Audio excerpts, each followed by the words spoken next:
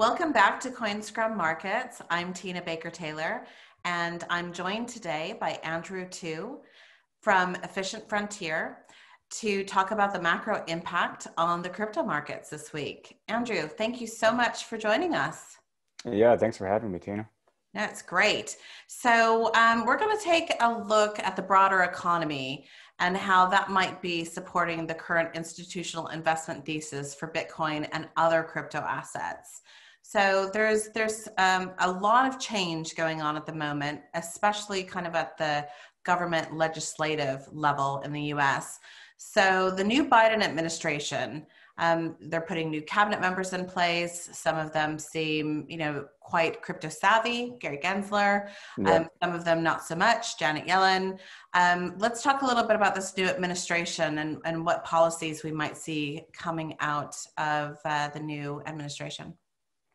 Yeah, I think the biggest change macro, obviously, in the last month has been the rise of the new administration. There was a time when we didn't know if Georgia was going to be Democrat or Republican, but now that they've flipped Democrat, it's sort of a situation where the Dems hold a majority in Congress, both the House and the Senate, and, they control the presidency as well. So they pretty much have the ability to pass, pretty strong stimulus bills in a way that probably would not have been possible if one part of the Congress or if the presidency was controlled by a different party. Yeah. So now they're talking about $1.9 trillion for stimulus. And the worry from some folks on Wall Street and some just people in general is that if you combine the monetary stimulus that we've already seen and that continues to happen to some extent, though much less so than March, and if you combine that with the fiscal stimulus, that we're going to see inflation. So that really feeds into this thesis that a lot of folks have, that people have had since the beginning, of digital gold, yeah, of a hedge against inflation. Yeah, so we're starting to see Michael Saylor and MicroStrategy and Tesla, Elon Musk. There are a lot of rumors speculating around who's going to take a large Bitcoin position on their balance sheet. Who's going to be next, and lots of gossip around that. So how is the stimulus, which potentially creating inflation, affecting some of these big S&P 500 companies? Is this where we're seeing the desire to hedge? Yeah, I think in general, hedge funds in general, and of course the S&P 500 companies are looking at dollar as a potential source of weakness. And obviously, like, we can talk about the fact that right now there's not really inflation, right? Like January's inflation wasn't bad at all. Yeah. Right? But the question is, what happens when things open up and travel starts again, demand picks up in the economy, and the money starts to get to work? If we see a velocity of money increase, does that cause a spike in inflation? So a lot of these fund managers and even companies are looking at this and saying, how do I defend myself and hedge out the risk of inflation? So Bitcoin is part of it, and the more gung-ho sort of progressive CEOs like Michael Saylor and Elon Musk are willing to take a huge balance sheet risk on that. But I think even for companies like Apple or, just like BlackRock, right? You see companies looking to take small positions in Bitcoin, just because of the fact that it is a hard asset. And you want to defend against inflation. Yeah. So let's talk a little bit about the Federal Reserve policy that's kind of driving some of this stimulus. So where do you think they're at the moment? And by doing what we expect them to do, are we creating some moral hazard here? Yeah, it's a good question. I think there is a question of every time the market gets weak and the market starts to drop, like we saw in March, and that was a very unique situation. We see the Fed pump liquidity into the market to save it. Mm-hmm. Mm-hmm. So in its mandate to keep markets stable. The question is, has the Fed created a moral hazard in markets? Basically saying to investors and potentially driving some of the recent trends we've seen with Wall Street Bets and GameStop, Yeah. telling investors we'll pump liquidity if the market gets weak. And investors in their heads go, okay, no matter what happens, if the market drops, the Fed is going to step in. So I'm just going to go, just go wild and invest in anything. Because at this point, it doesn't matter. Because if it drops, the Fed will step in. So it's created this sort of a moral hazard. And that's a pretty dangerous situation. Because that means it's hard to say what the end game is. But it's potentially possible that the market stops believing in the Fed and stops believing in liquidity. Like the liquidity as a solution no longer works, and psychology markets break down, and you see a massive drop in the market. Yeah. Well, so last March's crash kind of stimulated this move from Bitcoin acting like a risk on to a risk off asset. Will that continue?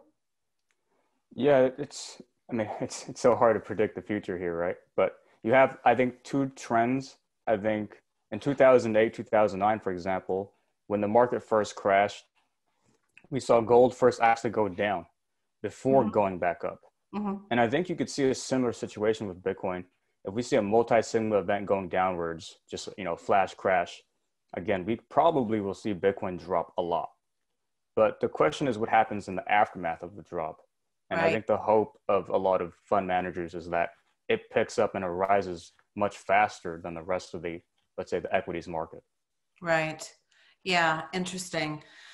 Okay. So what about the current crypto cycle? So, we've seen a lot of volatility, mostly number go up the last couple of weeks, pretty much across the board, right? Yeah. So where do you think we are in comparison to previous cycles? Do you see any similarities? Yeah, I mean, in 2017, we're probably at that phase, like 6 innings into the ball game. Okay. I would say it feels like it's at that point, and you see this every single day.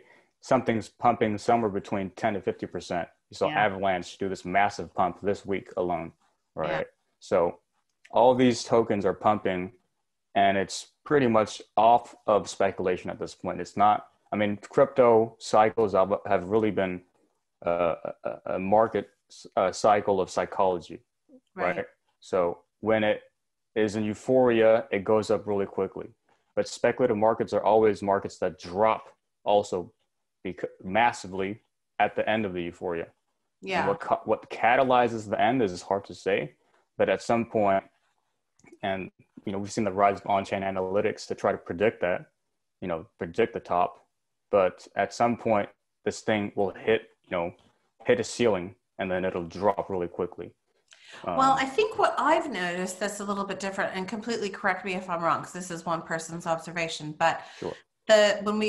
when we had the all-time high up around 20, it seemed to, go up, up, up, up, up. So again, feeding into what you're saying here with, the markets driving the market up, hit the peak, and then definitely had a significant readjustment or correction, right? Yeah, exactly.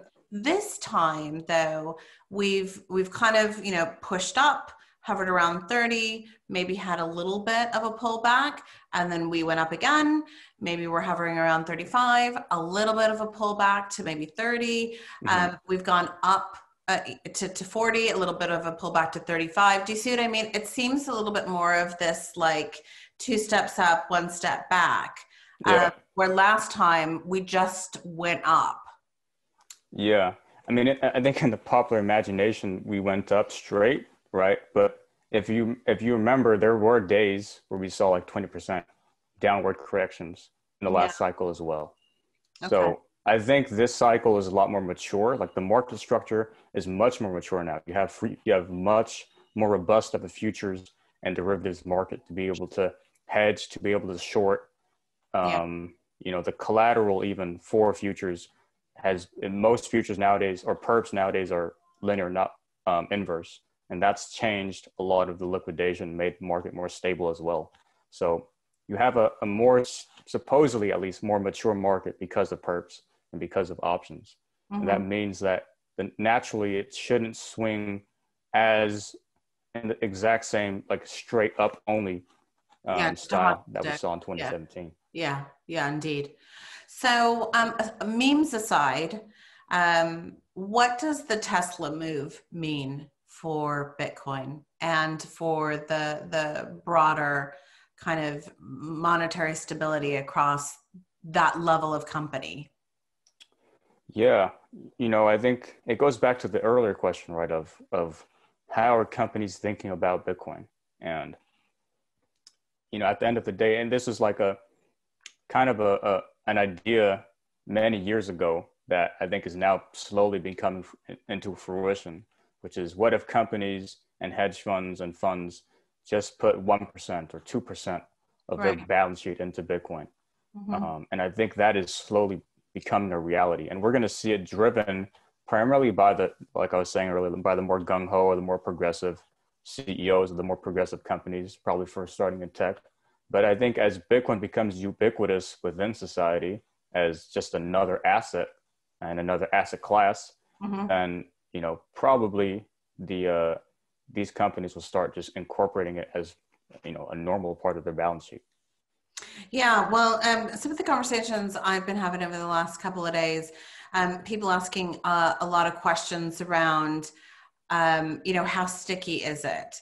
And I think that there is some confusion around, when a company takes a position like this on their balance sheet, there's probably a significant amount of conversation amongst their board, their senior leadership team, their investors, to be able to execute on that. It's not a trade that someone is going to go in and out of quickly. Would you agree? Yeah, I definitely agree. I think it depends. Certain funds, that are certain hedge funds probably are a little bit more, or high net worth individuals and family offices that are investing in Bitcoin probably are less sticky with it. They probably are more able to swing trade up and down. Mm-hmm. But for asset management firms, for companies like this, the amount of time that they spent to just approve it internally and get it legally approved and, all that probably makes it much more sticky of an investment. It's not something that they're just going to flip 2x and, sell it off like that. Yeah. Okay. So Andrew, I'm going to put you on the spot. Who's next? Who's the next big corporate Bitcoin buyer? It's hard to say, I think, on the corporate side, but I think you see, folks like Paul Tudor Jones and Ray Dalio writing very eloquently about Bitcoin. Mm-hmm. So I think where the most excitement for me is on the hedge fund side. On the hedge fund side, on the macro fund side, these kind of funds taking positions with their huge balance sheets. Yeah. Fabulous. Well, thank you very much for breaking that down for us. And it's great to have you back. And we'll see you soon for another episode of RFQ. Yeah. Thanks for having me again. And hopefully we'll do it again soon. Brilliant. Thanks, Andrew. All right. Take care.